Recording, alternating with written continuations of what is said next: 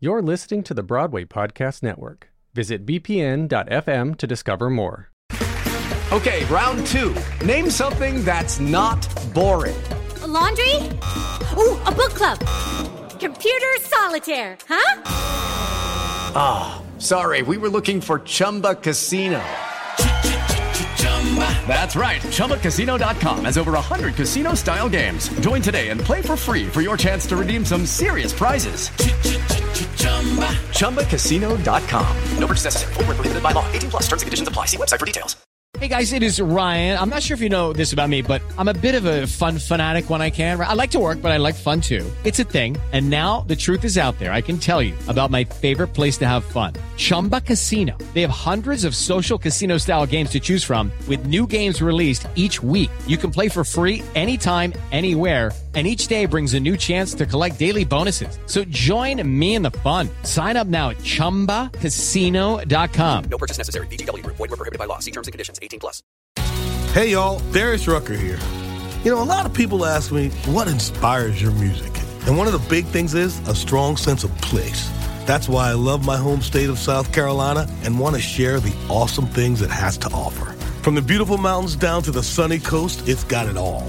Not to mention two of my personal favorites, great golf and amazing food. Come see why I love this place.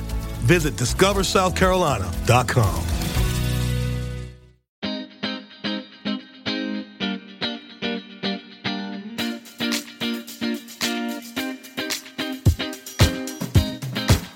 Welcome back. Dewey, we are back again. That's right.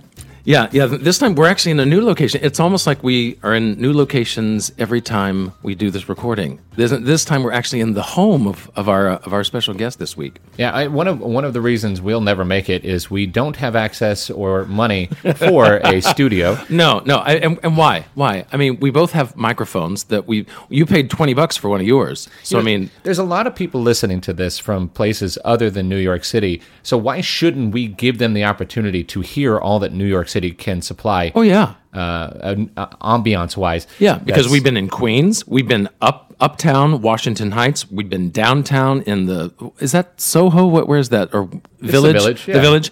And now we're in the Upper West Side. We're going all over. And we got planes flying overhead, we've got heaters hissing, we've got garbage trucks going by, and children playing outside. I mean, and who doesn't want to hear children? Honestly, that's what this is about, is just so you can get the sounds of the city. The sounds of the city. Let's get into this, all right? All right. So I'm going to start us off. Please do. Okay, why I'll never make it is because I'm insane.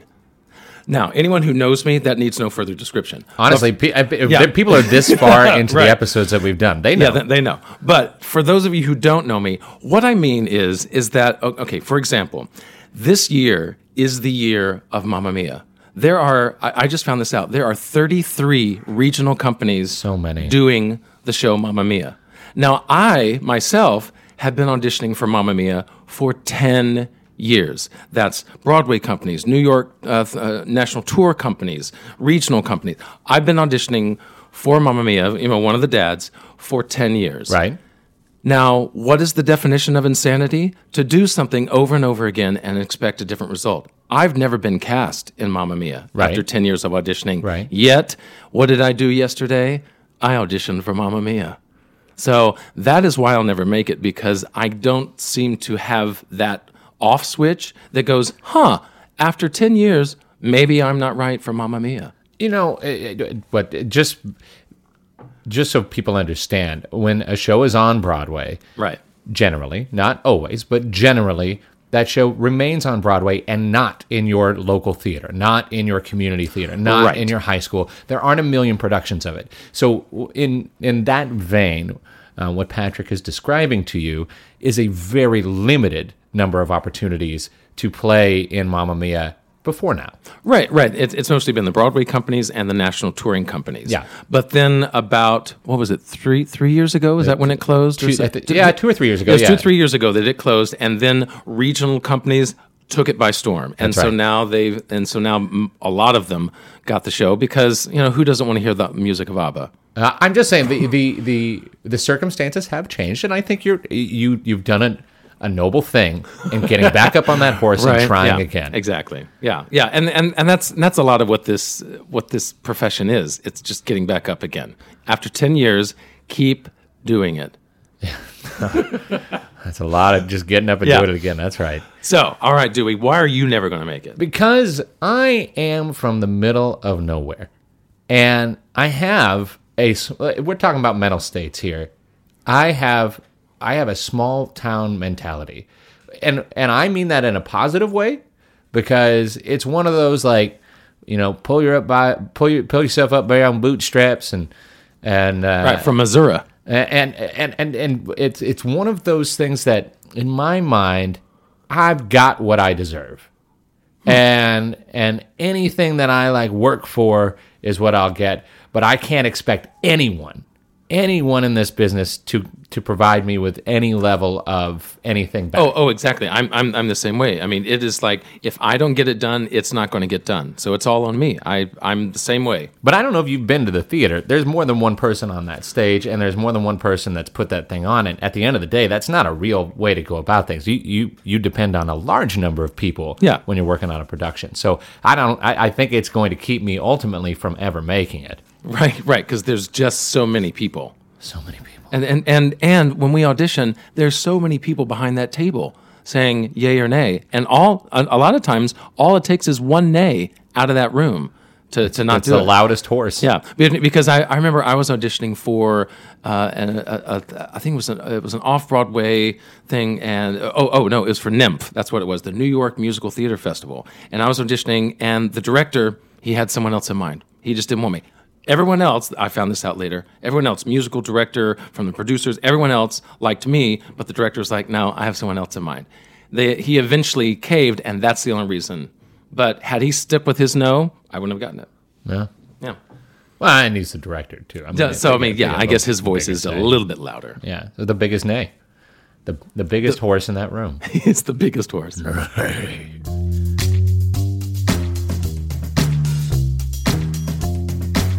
All right, so I started out the last segment. You go with why you're still here. I am from this small town. And from that small town, getting to college was like, that's going to be tough. But I got there.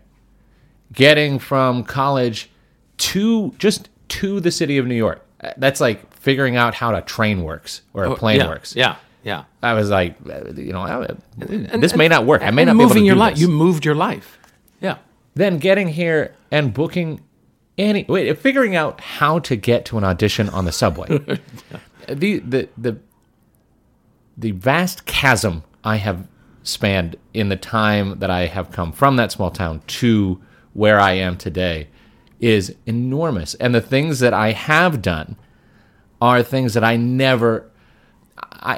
there were so many steps between where I was and doing a tour, and where I was and booking a show of booking a non-paid showcase in New York or an off-Broadway show. Any of that stuff were so far from where I was that it's not even something that I was always striving to achieve. Mm-hmm. They are these like magical things that other people did. Right. And the idea that I've come that far has brought me a great deal of pride and joy in what it is that I am and have already accomplished. Yeah, accomplishing and have already accomplished. Yeah, that's one of those things I have to remind myself about, because I'll look at my own barometer and I'm like, well, I haven't achieved this, or I still haven't achieved, I have these things I still have yet to do. But yet I talk to someone and they ask about what I've done, and they're just, wow, that's so great. And that when someone else is hearing it fresh, I get to hear it again, like, oh, I actually have done a lot. I've been blessed in this business. So you've gotten to work with me. That's a big deal. Shimon. That's a lot. So, and that actually gets me to why I'm still here, which is the interaction that we get with fellow performers. I mean, to be in a scene, whether it's with one person or a group of people, to be on stage to perform, and it's whether you're on an actual stage in performance or just in rehearsal or in an audition reader situation. It's that interaction. It's putting on that character. It's seeing how they respond to you, you respond to them, and it's an invigorating process to go through. Yeah. And because it was a couple of weeks ago, and I'll actually be doing it later today, but I got a chance to be a reader for auditions. And so I'm the one who just sits there for 8 hours, and one by one people come in and do their sides, and I'm reading opposites. Sometimes I'm this guy or this girl or whoever they need. And it was so interesting, the different vibes that I would get from the different people reading the same exact scene. And that was exciting for me. Now, I'm not auditioning, but it was still a fun process for me to just go through. Awesome. I couldn't agree more with it's all a magic trick. Yeah. And I'm a little kid getting like a quarter handed to me from behind my ear over and over again by fellow actors. That's a great way to put it. It really is, because I read something on a page and I'm at best bored by it. I'm everyone that is listening that's a child, you should read. But boy, I don't read much because I just get so bored. I've been auditioning for Mamma Mia for 10 years. I know what it's like to be bored by a script. It's just not a great book. Music's fun, but come on. Yeah. But boy, you listen to a human being come up with there's no end to the number of ideas that can be brought to a sentence. It's a cool experience for sure.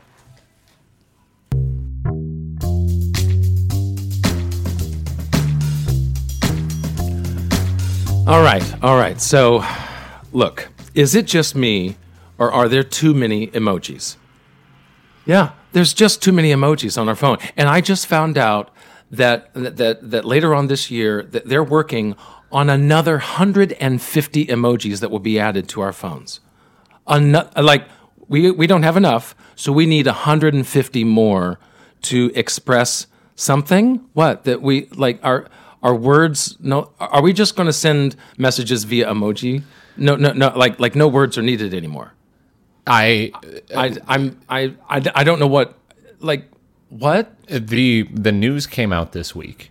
There's a number of directions that I wanted to take this, but the news came out this week that there was an actor who got a role in the Emoji Movie to play the poop. And by being offered that role, he decided... What was that audition like? He didn't audition. No, this is offer only. Of course. If you're being offered poop, you don't need to audition. It's like they have someone in mind. Just to be clear, the result of him being offered that role was to say, I'm a director now. And he quit acting. Yeah. He was so...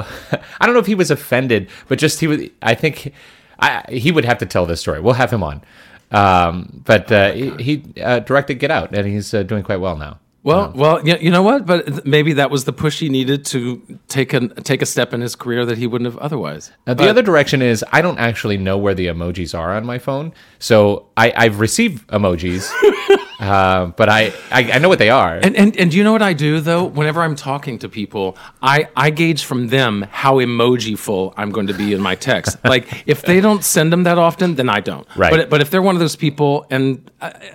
Yeah, people say it's generational, but I've talked to people of all ages who send emojis or don't.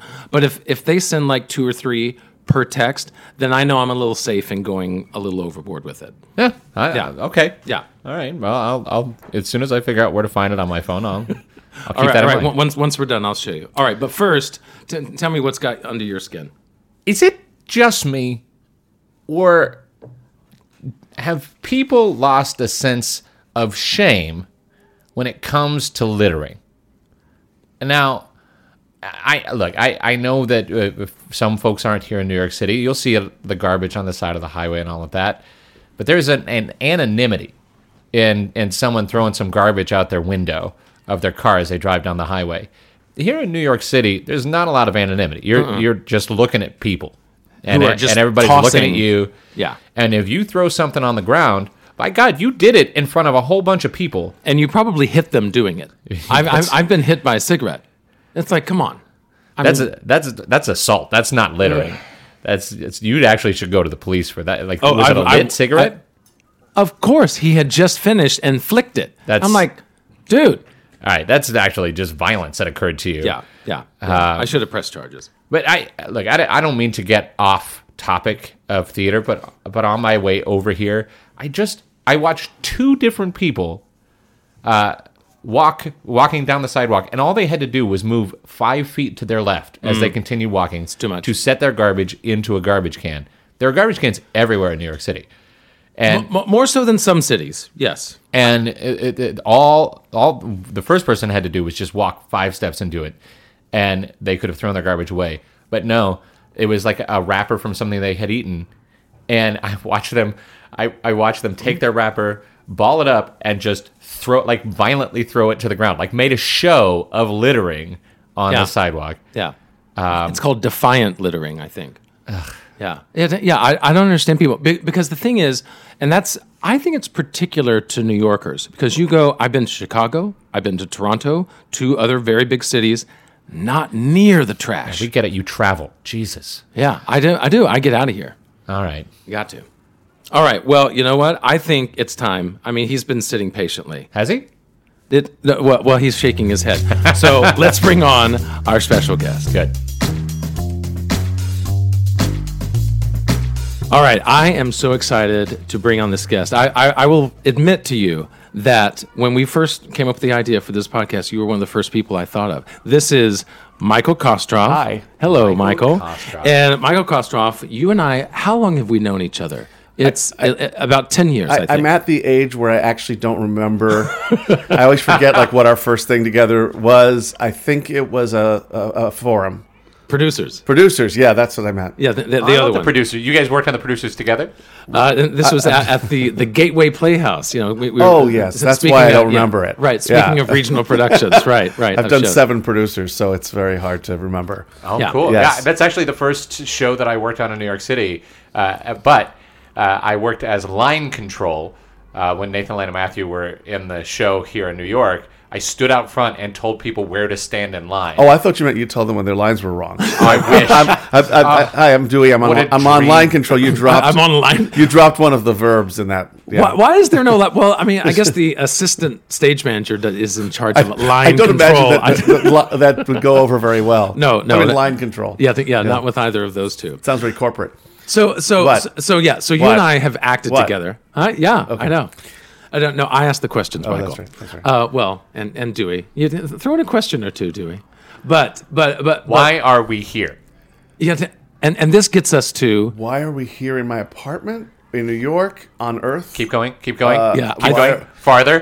Deeper. Why are we at this at the table by the window where we can hear kids? Nope, we went shallower. we went back. Oh, okay, we went the other way. But seriously, we're here to talk about what it is that you do. But I don't want to talk about that because here's why. I just sit and listen. You know, I'm an enormous curmudgeon, and I had to hold my tongue while you talked about emojis and and rudeness, and So then let's talk about emojis. Please tell me, because I brought it up. So okay, please. Here's the thing. So I write a blog called The Weekly Curmudgeon, which I started at my wife's encouragement because she said, "Look, you have a lot of things to complain about, and you don't have to hide that anymore." She said, "You're 56 years old. Write it." It's like let your curmudgeon flag fly. So yeah, it really frustrates me that they are investing time and thought in creating more emojis. 150 more. Right, of them. when they could be investing time and thought in undoing some of the bad linguistic practices that we've developed. Don't get me started. So one of my pet peeves is you go into a Starbucks or Walgreens or anything with a line, and the person behind the counter says, "Following." Have you never experienced that? What does that mean? They say the word following? Following. It started with they started saying the following customer, which is right. Doesn't make any sense. Instead of just the next customer. Right, because when you use the word following, it means that what follows is, like, it would be with the following customer, please come to the front, Michael Kostroff. Right. But so that went weird, and then it went from following customer, okay, and then it turned into following.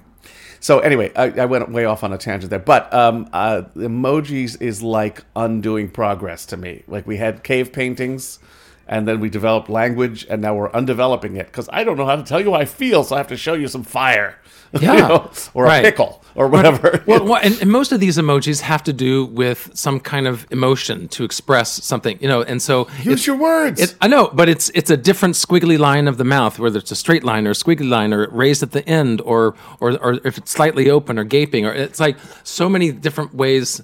So, you said you don't usually edit these conversations. I'm sure this will go away because it's really not interesting. But No. I brought up the emojis. It drove me crazy. I want to play devil's advocate. Oh, great. Let's do it. If everyone's comfortable. Wait, can you pick up the cracking my knuckles? All right, Dewey, put them up.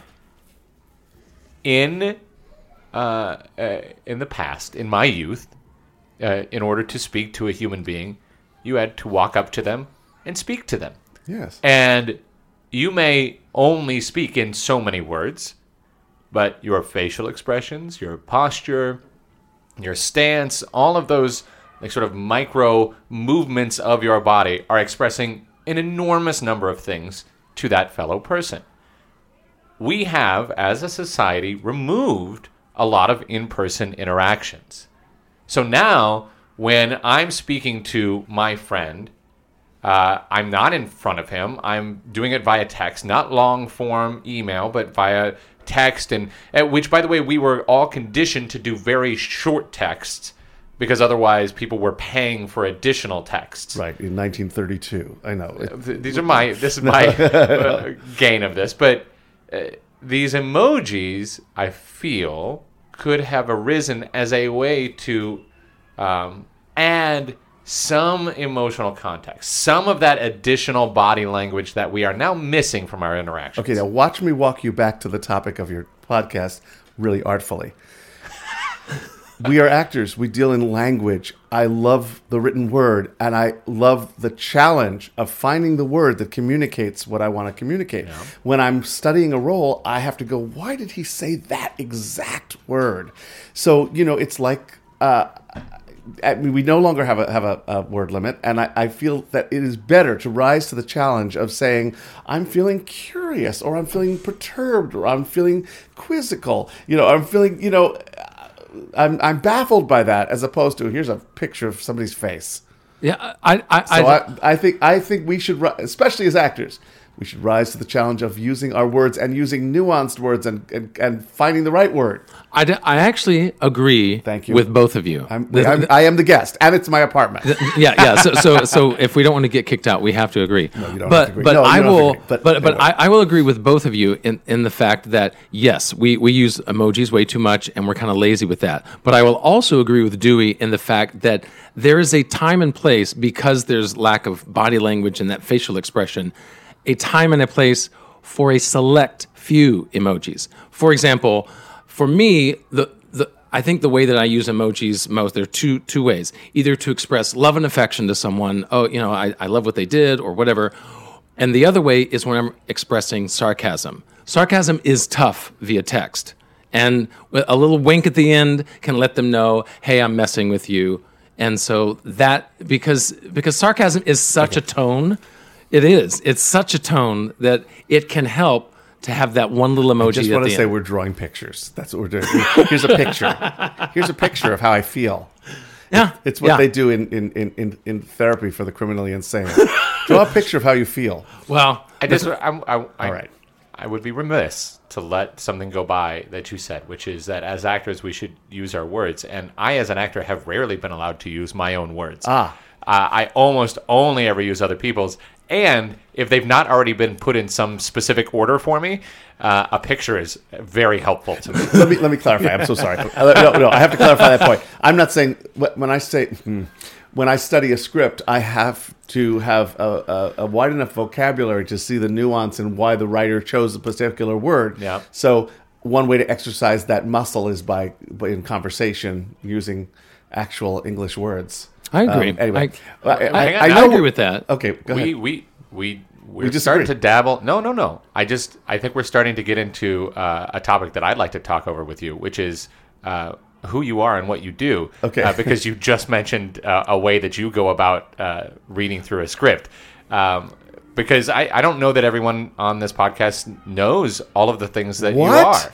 Yeah. I mean, believe me, I've been trying to hype you up, but yeah. So Michael, you mentioned that you've done Producer 7 times. You and I have done one of those. Yes. But people may also know you from The Wire, which you were on for five seasons. All of the seasons. Yeah.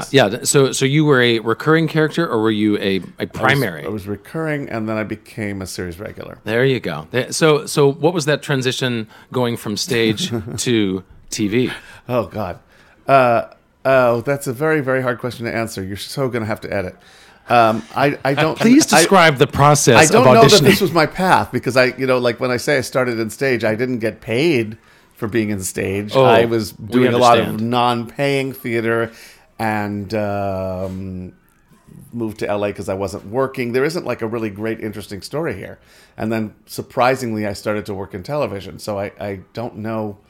That I went from this great stage career. It's so hard to break those habits after the RSC. So I think I don't have a good answer to that question. But Yes. something led you to move to LA. What was that? It's like I've had unemployment. enough. Oh, okay. Unemployment. Your show is called Why I'll Never Make It. Yeah. I was in New York and waiting tables and only acting for no money, except the occasional murder mystery weekend. I think I did a showcase, production, and I think it went to a mini contract, which means you get $7 a week. And I looked at a list of all the shows that were shot here, and there were about 5, and all the shows that were shot in LA, and there were about 40. And I just decided to go out as a 6-month experiment, and I was there for 20 years. Wow. Yeah, and it's not like it happened instantly, and it's not like it happened. Like, I don't have a methodology to report. I just sort of, as you said, I kept showing up. I kept hanging out. I had, had an agent, got dropped by an agent, had a lousy agent, went through a whole lot of ups and downs, and to my surprise, started to work seriously in television, but not till I was in my mid to late 30s. Are you from New York originally? I'm from New York originally. Yeah. So was it a big step for you to be like, wow, I'm going to move to across the country? I don't remember. It was a long time ago. It was just so long ago. Did I mention I only slept 5 hours? No, that was in the microphone test. No. I did. Yeah. Both Michael and I share insomnia. We just, we stay up, we do this, and then all of a sudden it's, 9 o'clock in the morning. You got to go. I sleep a lot. Oh, that's See, good. see, Naps. I like naps. Right. If there's a habit that I could, If you weren't here right now, I'd be napping. right. Well, we're sorry to. Can I do that? Let's during wrap the this show? up. Let's call it a day. No. Right. Yeah. I feel like we're all over the place. I haven't answered a single good question. But Okay. Start from the beginning. So tell us. Okay. Okay. So You're saying your listeners don't know who I am or what I do. Yeah. That's true. yeah. That's- And But so we're hopefully learning a little they're more. gonna- Stage actor, Yeah. screen actor. Right. But also, you teach classes. I do. I teach. Yeah. I teach and I write and I coach and I wear a lot of hats because I enjoy that. Yeah. About 12 years ago, I started teaching a class called Audition Psych 101. That's about the psychology of auditioning. And the reason that I'm the teacher for that is that I was really the worst at it and terrified and shy and couldn't present myself in public. And I sort of walked my way from that to really loving auditions. Which is kind of the antithesis of what an actor needs to be. Yeah, So you think? it's amazing that It's amazing that I never worked. right. It's like, why would no one cast you? No, I was terrible. I was a big apology. It was awful. So I always say I was saved by my analytical brain, and I've really thought through what goes on psychologically in that process. And I've gone all over the country teaching this class, and the main motivator is if I can disencumber my fellow actors, with some of what they put themselves through in the audition process, it makes me really happy. The book version, I keep looking at the book like everyone can see it by ear. The book version of Audition Psych 101 just came out, and that's doing really well, and it gets the ideas to people in other places where I don't travel. I've had requests from Australia, and and I'm not going to Australia to teach the class, so now they can buy the book. Yeah. There you go. Yeah. But Send them the book. It's sort of become my specialty. And so, what would you say is I guess the easy question is like, what's the number one thing that you could tell them? But I think a more interesting question. What I was is ready the, to answer that one. I know you have that one, but I'm more curious. What is the strangest thing? Like in all the classes that you've taken and people responding back to you, what's the strangest thing you've heard? You'd be like, I actually need to think about how you overcome this this quirk, this whatever that you're going through in the audition that's holding you back? What's one of the stranger things that you've heard? What struck me the strangest, and I've actually heard it several times, is some actors get more nervous at the callback, which threw me because I am less nervous at the callback. I feel accepted and like I don't suck. To one person in the industry, I don't stink. Yeah. But there are actors who get more nervous at the callback, and so I've had to work with that idea and how to help them with that. Yeah, which is to up your understanding of my famous mantra, "You're not getting the fucking job," which is what I live by, which has saved me from nerves for decades. Yeah, which gets back to what I was saying about Mamma Mia. After 10 years... You're not getting it. No. Go have a good time. Yeah. Right. And at this point, that's all I go in for. Yeah. It's like, I'm about to sing some ABBA music. Let's just have fun. Yeah. Like, I'm not going to book this. 100%. It's a whole trope too, but the for an actor, which is why we have to be in a union, the job itself is like the icing. Oh, yeah. Like working under a contract is like this... it's the candles on the birthday cake. Oh yeah, that's the fun. That the job, the work, is this audition circuit and keeping yourself ready to play any role at any time that your body is capable of playing. I hope you don't mind I called an ambulance. I was concerned about my health. So if you're hearing that in the background, that's just here for a checkup. They'll be in. It's my gift to you. Right. It's my gift to you. Thank you. The thing that I related to and what you were talking about earlier is I live by low expectations. Yeah. I have benefited from low expectations. I really stand in strong opposition to some of the current philosophies of, just positive thinking and, saying that I'm going to be a huge success and that I'm going to get a job. I have very low expectations and I get to be pleasantly surprised again and again. Yeah. Every time somebody hires me, and I work a lot, every single time I go, "You're kidding. What? They picked me?"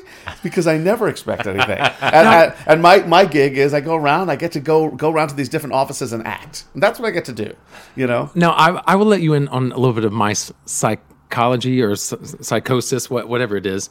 So for me, I have the opposite reaction. As soon as I am booked in a job, I start thinking, if they want me, is there a better job out there? Really? I'm now looking for the next better thing. I have that problem. And that it's hard for me to be happy about what I just got cast in. Okay, so here's why I think you should break yourself of that habit. I'm just going to counsel you on the air. Counsel, please. Getting an acting job is the rarest, weirdest, most obscure, impossible outcome. It's lightning striking twice. It really is. It's winning the lottery. And I really think you miss out on a great opportunity to celebrate. I'm just going to say that because I always go, yippee, they want me. I mean, in fact, my agent is the one who sometimes has to say, "No, you're not going to Tucson to do Death of a Salesman for $50. No, you're not doing that." Because I'm like, but they picked me. They like me. Just before we pass by this, is there actually a theater in Tucson doing Death of a Salesman? Because I would take the $50. You take the $50? Yeah. Sorry, I made it up. I know. So sorry. That was acting. I was acting, and you believe me. Wow. Yep. That's why I'm who I am. That's it. That's it. So yeah. So I teach Audition Psych 101, and I teach a new class called Comedy for the Unfunny that I really enjoy. That happened because you're pointing at me while you say that. You're really gesturing in my direction. I wanted to gently suggest Comedy for the Unfunny. Okay. Thank you. This is actually why I brought him on, Dewey. Right. We wanted to tell you how unfunny you were. Thank you. But in the most public way possible. So we thought we'd do it publicly. No, I coach a lot, and I have some clients who go, "What do I do? It's comedy. I'm not good at comedy." And I've really had a very fun challenge working on comedy with people who are not instinctively funny, because I don't think you can't teach the instinct. And again, now I'm looking at Patrick. You can't teach the instinct, Patrick. No. You know what I'm saying. Yeah. I mean, seriously, all kidding aside, all three of us at this table have comedic instinct. You think of funny things. You think funny. And not everybody has that. But what I've really had a lot of success with is guiding dramatic actors to use the dramatic tools of stakes, character, journey, objectives, obstacles, all the stuff they're comfortable using, and to commit to those no matter how ridiculous the situation. And it's hilarious. Yeah. And they get to have the experience of people laughing at their stuff in class, and they're like, "I wasn't being funny." I'm like, that's the point. It's very rarely funny to the character. Yeah. When I played Max Bialystock, I had somebody once say, "What are you doing?" I said, don't laugh when I tell you this. I'm doing Greek tragedy. I really am. It is so serious to Max. It is the highest possible stakes. It's just like you see in Greek tragedy. He would do anything to get what he wants. Yeah. And that's why it's funny, because what he wants is silly. It's Right, a silly, it's so frivolous absurd. thing, and Right. he's unencumbered by ethics or morals. But it's funny because of the desperation and the absolute need, 100%. Yeah. Yeah. As a kid in this small town, the idea of being a comedic actor and a dramatic actor was always, they're two separate worlds. And yes, maybe a comedic actor could do drama, but never the reverse of that. And then I started performing, and they're not different. I mean, they're different for the audience, but they're not different for the actor. Ultimately, like, I have a job to do, which is to play the truth of this 100%. Human's life, and that truth is sometimes ridiculous and absurd, and sometimes it's just like super like depressing. Yeah. That's right. That's right. Because the objectives are still the same. You still have to go from point A to point B. It's just a matter of how you're going to get there. You guys know this because you're funny, but dramatic actors who think of themselves as not funny and strictly dramatic don't know that they can get there this way. Yeah. So that's what the class is about. It's so much fun. You know who's hilarious is Michael Shannon. Do you know who Michael Shannon is? The actor? No. Who's his he's this like badass guy. Well, I can't think of a movie he's been in, so don't worry Great, about this it. has been interesting. Thank you for bringing him up. He's just so mean and dark, and a lot of the work that he's done has been the bad guy and just like scowling through movies. And he's funny. All you have to do is put that guy in an absurd situation, let him continue to be like the actor that he is and the sort of type of human being that he is, and it's the funniest thing. Absolutely. It's absolutely true. I think that it becomes funny. I always use the odd couple in my class because I always say, forget funny. You have a worldview. There is no room for another worldview. There's a way. It's like how I get when people talk in the theater, and this is not funny to me. It's funny to other people because I get so militant and so outraged. I mean, I feel that I'm possibly in danger of harming people, and I'm not kidding when they talk during live theater. We got to make sure people can find this curmudgeon. It's the weeklycurmudgeon.com. Yeah. Okay. If you can't spell curmudgeon, you have no business. Because I feel like you talked about that. Then you're not going to. I've talked about that. Yeah. But I mean that level of a complete disallowance of another interpretation. Like if anybody dares to defend somebody who talks during live theater, I'm like, there is no defense for this. Yeah. And so that's Felix and that's Oscar. And those two things, their two worldviews don't go together, and that's all you need. The complete bafflement that anybody could act in another way. And then you got comedy. Bingo, right. Comedy. Okay, so that's all. Yeah, That's all I have to say. all right. So we've just broken down comedy. Anyone can do it. Well, done. No, of course not. Of course not. Not as well as we can. Well, no, of course not. So speaking of comedy, you had mentioned, that you just weren't doing it here in New York, so you moved to L.A. Mm-hmm. Now, obviously, you came back to New York. Yes. And so, have you found better success since coming back? This is going to get a little philosophical. I feel like anytime you do what I call shaking up the snow globe, I have found that it loosens things up and you go to another level. So yes, being in LA, I was working constantly at a certain level, and then I came here and I'm find that I'm working at a higher level, because I think that part of it is like, oh, that guy from LA, he's new, let's get him. Yeah. So I've gone from like playing guest stars to playing the guest star, which is sort of a new place to be. Like I'm the killer, I'm the I'm the main lawyer or whatever. So yeah, it's been good. But I was just homesick. I really missed the city, so it's nice to be back. But ironically, this gets to why I'll never make it. I really want to be a New York stage actor, and that's really one of the main reasons I moved back. Yeah, I can't get arrested. I mean, I don't get seen. I don't get picked. Like Michael who? Yeah. It really is like TV people are like, oh, that's Michael Kostroff. And then I walk into a theater audition, and the sense is like, yeah, have you done theater before? You're who now? Yeah. So there's no, and it's so interesting impressed. having worked with you, because I only knew you from producers, and I knew you'd done that show a lot, and so for me, you are this stage actor, you're this musical theater guy. But it's also funny because the discrepancy between I play these very cerebral, serious, dramatic people, small energy, on TV, and then I play sort of the most high-strung, I'm going to lose my shit people on stage. It's just because you just finished doing a production of Hairspray. Yeah. How was that? Because that's an out there character. It was a joy. Yeah, It was a total and you were joy. playing Edna. I always wanted to play Edna. Always played by a man, and I always wanted to play Edna, and it was a joy. It was really interesting stepping into the other gender. Really interesting. It's funny that people go instantly to a wink, and I think it makes people uncomfortable on some level because oh, you're in a dress, it's like, yeah, but I'm playing a mom. I'm playing somebody's mom, and that's what I'm doing. Whenever I always volunteer to do any kind of promotion or talk to school kids or whatever. Whenever I visit a school, like of little kids, the most commonly asked question among little boys is, what would you do if you had to dress up like a girl? Yeah. That's what they ask. Every time. I'm talking like if they're 7 or 8 years old, what would you do? And are they asking like, oh my gosh, do you do that? Why would you do What would you do? So it scares them. Oh God. And I'm like, I've done it, and boys, it's fun. Yeah. So yeah. Well, I'm in a children's theater company called Story Pirates, and we take stories written by kids and we perform them for the kids. We do. Produce them.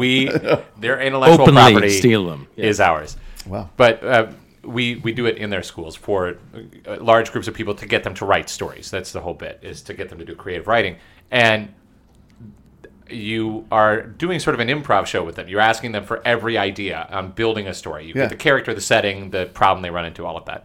And frequently they come up with ideas that they think are going to do just that, like put you in a dress or make you do something that is sort of embarrassing, but is ultimately going to embarrass one of the children or many of the children in that room if you give them what they're asking for. Right. Whereas if me, Dewey, I'm asked to play a teacher or a mother like Edna, right? That if I'm asked to play that character, the job, and this is, by the way, this is how the Story Pirates philosophy works in performing it.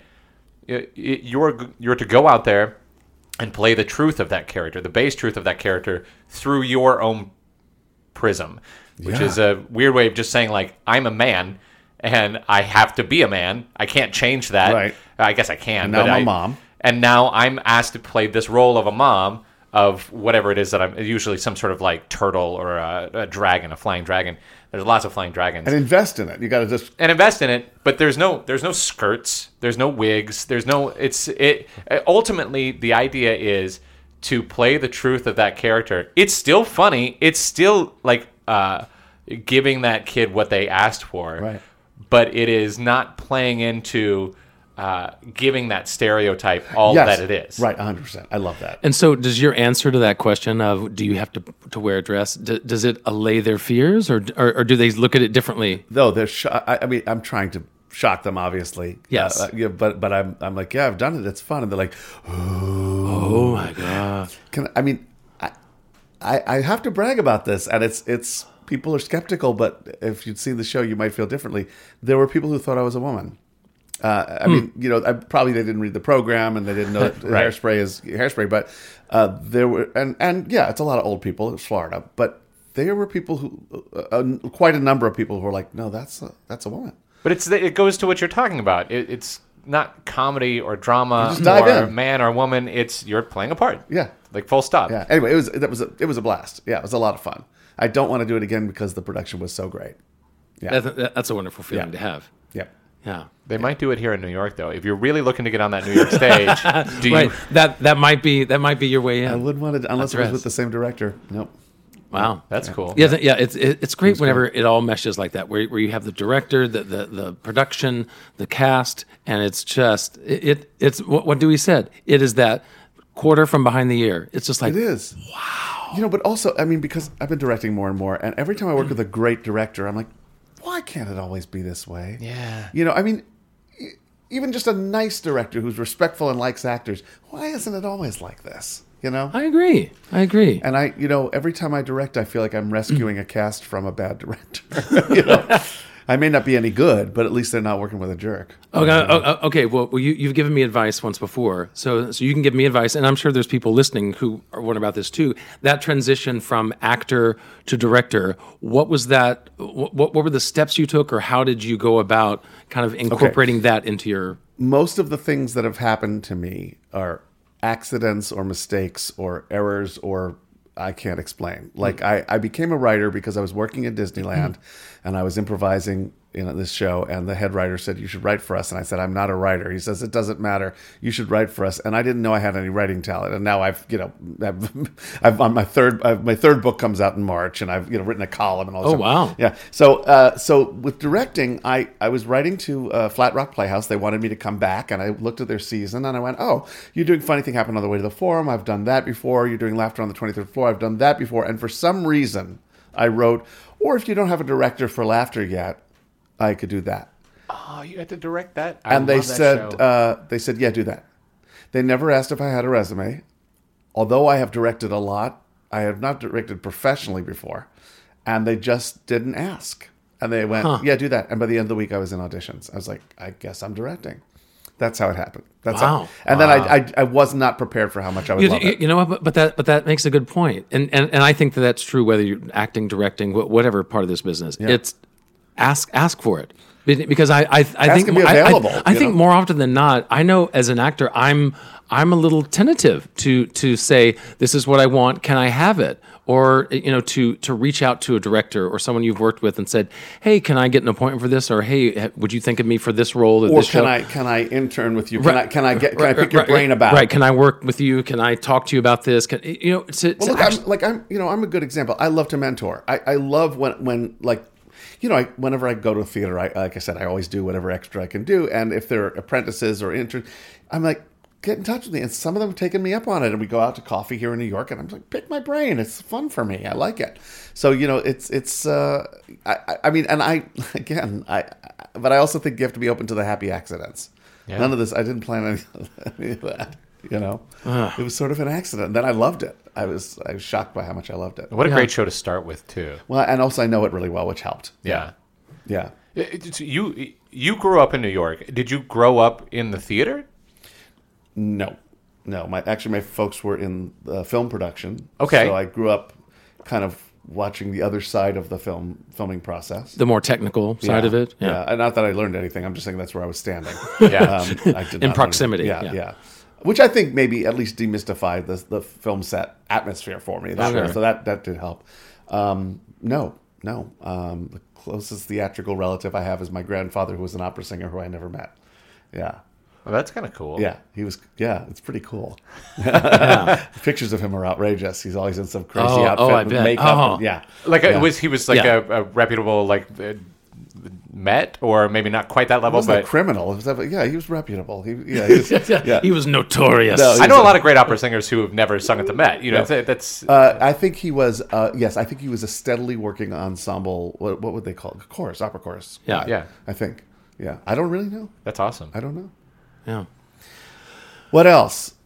You want to know why? You haven't asked me why I'll never make it. There's so many reasons. Well, I mean, you've touched on a few, but I more want to know. Yes. I more want to know why you're still here, because you have talked a little bit about your challenges and just happy accidents. But what is it that actually keeps you going? Because you wear so many hats. So is it that what keeps you going, or is there a particular nugget? There is no nugget. There are a couple of things. I'm going to be really honest because I was thinking about this. I mean, one is it's my calling. I really can't not be a performer. I really don't think I'm qualified for anything outside of the arts. That's true. I didn't go to college. I don't know shit. But also, I wouldn't be a complete me if I wasn't performing, which means that even if I wasn't getting hired, I would find a way to do it. But the other real reality is that I get enough work. I'm still here because I get enough work that, like, just when I'm thinking, oh my God, I'll never work again, so little thing comes along, they keep pulling me back in. Yeah. So that's the honest answer. Is I think a big reason that I'm still here is it's going well by someone's standards. I mean, you keep I always want to getting do more. It's funny, but again, you were talking about things feel differently from the inside than they do from the outside. I see my frustrations. I see the things that I haven't accomplished. And I have to remind myself, as you do, because from the outside, people are like, oh my God, I would love to have a career like Michael Kostroff's.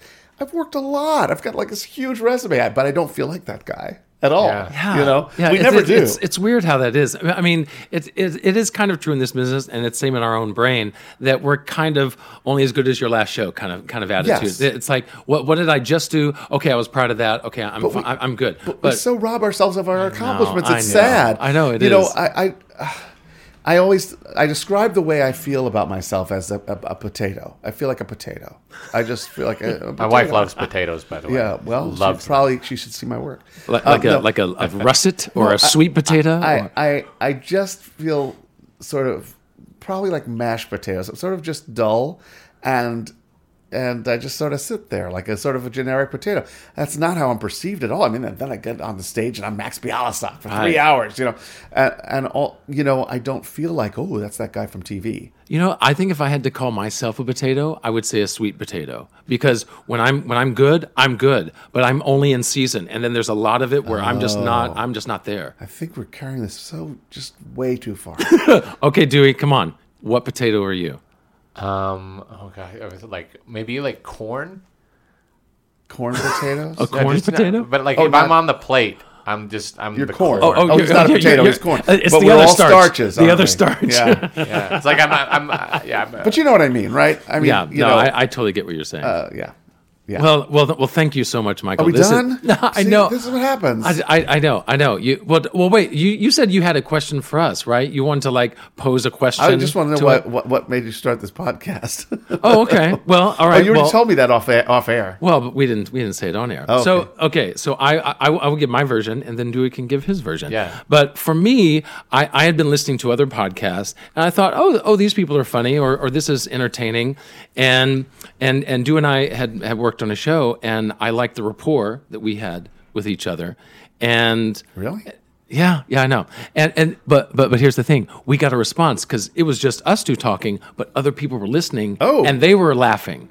And I was like, oh, people like listening to us. And then it just got the wheels going. This is what I mean about being open to the accidents. Yeah. You didn't plan this. It sort of made itself happen. No. My class, somebody made me teach it. I didn't know I had it.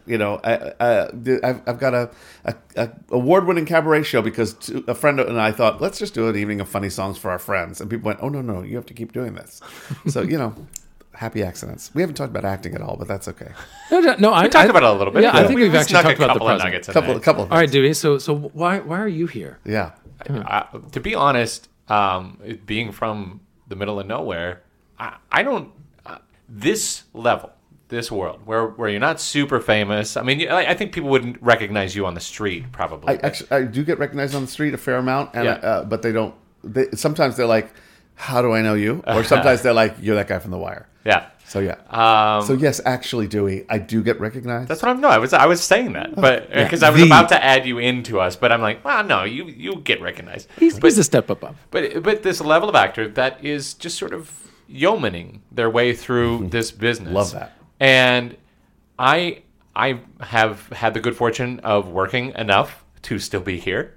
I have a friend who lives about a block from here, who is, I think, in his late 70s now, maybe 80, who the folks here may not recognize his name, but he's done nothing but be a professional actor his whole career. So cool. And that it's this invisible world. It's this thing that you don't realize can be. Yeah. That I wait. I'm sorry. What, this sort of blue collar status of this being blue collar actor? That's what I love. Yeah. Because for me it was, and I think for a lot of my family and friends who are still in Missouri that didn't make it out here, that they see that they worry about me, or yes. they think that I'm not accomplishing what I'm accomplishing, and even my own version of my kid self doesn't fully recognize what it is that I'm in the middle of. That's what it is. Which is a career.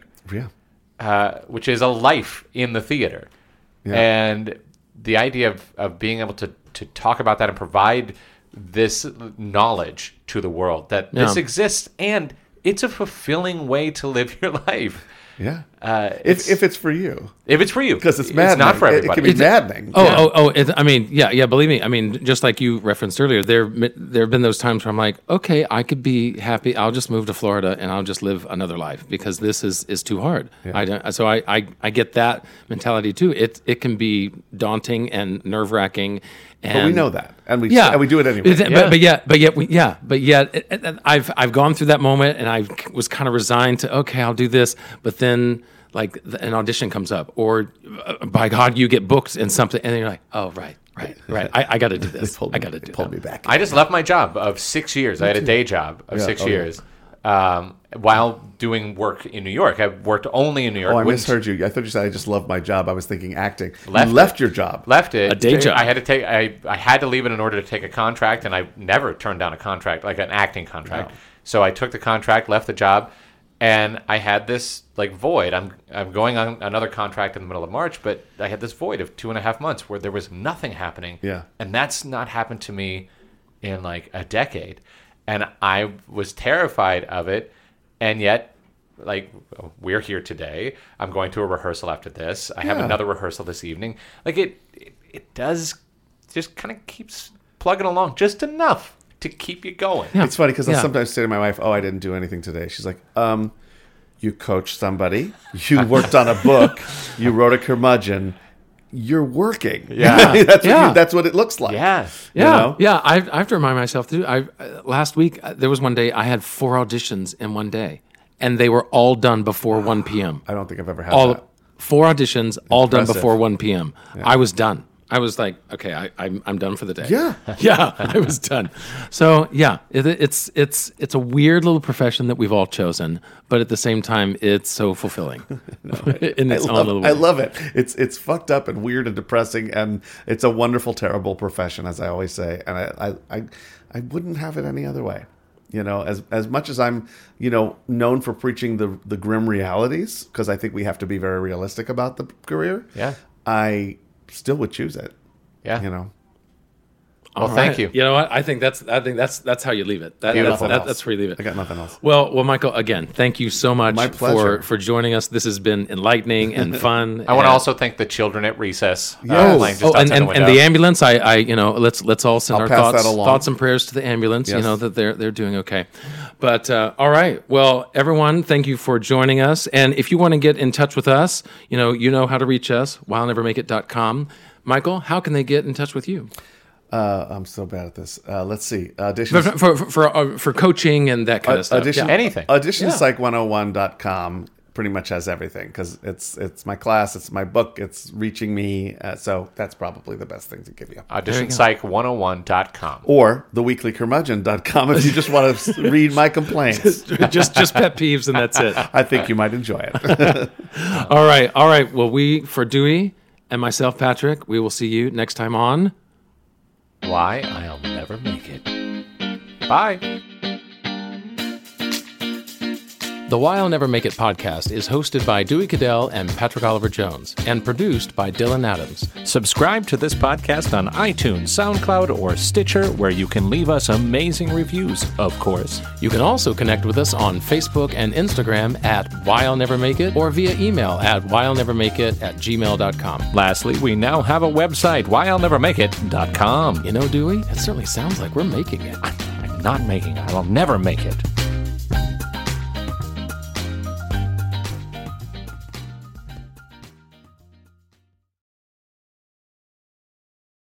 Hey, it's Leslie Odom Jr. here on the Broadway Podcast Network to tell you about the Rise Theater Directory, a program of Maestro Music. Rise is a national online resource designed to connect and empower backstage and administrative and creative theater professionals from underrepresented backgrounds.